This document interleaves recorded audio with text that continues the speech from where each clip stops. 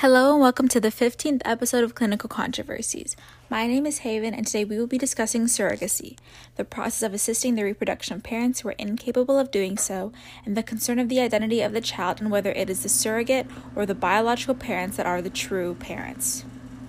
Now to most, this seems like a question with an obvious answer, and for me, this also seemed to be. All surrogates are just that, they are substitutes, and substitutes can never be the true thing. Or can they? Even though it is the biological parents whose DNA is shared with the child, and they are the ones who, in a sense, give permission to the surrogate to have their baby, is it not the surrogate that takes care of the baby during pregnancy and the one who eventually has to give birth to that baby? Many argue that being pregnant is a huge part of being a parent, and that those who have to carry the baby and take care of it during that time deserve the title of parent. Not solely, but maybe as another parent to that child. But then, what of those that adopt?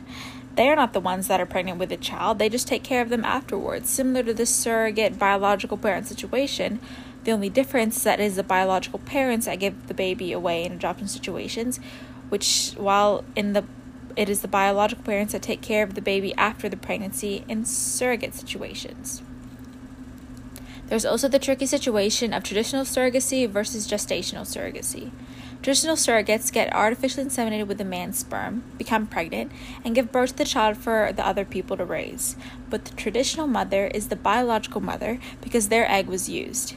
With gestational surrogacy, eggs are gathered from the mother, fertilized by the father, and that fertilized egg will be then placed into the uterus of the gestational surrogate. This process is called in vitro fertilization. While the gestational surrogate is one that carries a child, their egg was not used, they have no biological ties to the baby. In the U.S., gestational surrogacy is less complex legally. That's because both intended parents have genetic ties to the baby. As a result, gestational surrogacy has become more common than a traditional surrogate. The ethical and legal issues are that parental rights aren't guaranteed after surrogate pregnancy. The law continues to change as reproductive technology and the very definition of a parent changes. There isn't a federal law on surrogacy and state laws vary. After surrogate pregnancy in some states, you may still have to pass adoption proceedings to gain legal custody of the child. In other states, a declaration of parentage before birth lets you avoid having to adopt the baby. Even in states that do recognize and allow surrogacy contracts, surrogacy is a legally complicated issue, and in many cases, laws are vague at best. But there are many states where traditional surgery is banned. Traditional surrogacy, is banned. Because the surrogate mother is the biological mother, they basically have parental rights over the child. What then will the intended parents do? Go to court over custody of the child they planned? Or what of instances of gestational surrogacy, where the surrogate mother, who is not the biological mother, wants to be involved in the child's life? Should they be allowed to, as they are the ones who carried and gave birth to the child, or do they have no right because they are not genetically related to that baby? They are not the intended parent. And what of the very important question of how surrogacy impacts a surrogate's own children? Even though it was found in a study by V. Java and S. Imrie published in the Human Reproduction Journal in 2013 under the title Children of Surrogate Mothers, Psychological Well-Being, Family Relationships, and Experiences of Surrogacy, that the children of surrogate mothers do not experience any negative consequences as a result of their mother's decision to be a surrogate, irrespective of whether or not the surrogate uses her own egg. The children of those surrogate mothers could still have questions or concerns even though they do not experience those negative consequences. And again, what of the surrogates?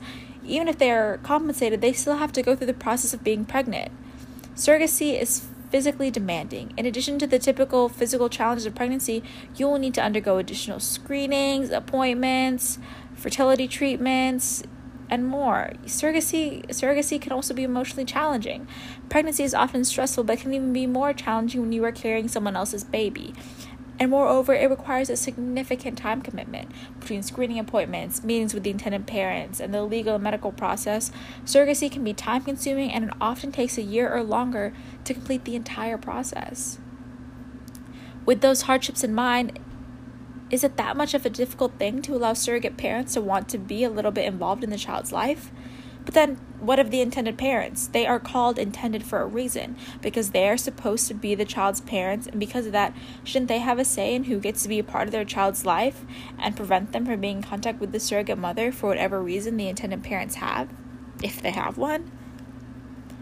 Because of all of these situations and instances and variables I have described, surrogacy very easily falls into the gray areas of ethics. It is such a tricky situation because there isn't even one situation, as all are unique. It cannot just be up to the people involved, it cannot just be up to the law. For I hope you leave listening to this podcast with the other perspective in mind. Thank you for listening, and come back next time where I will discuss yet again another clinical controversy.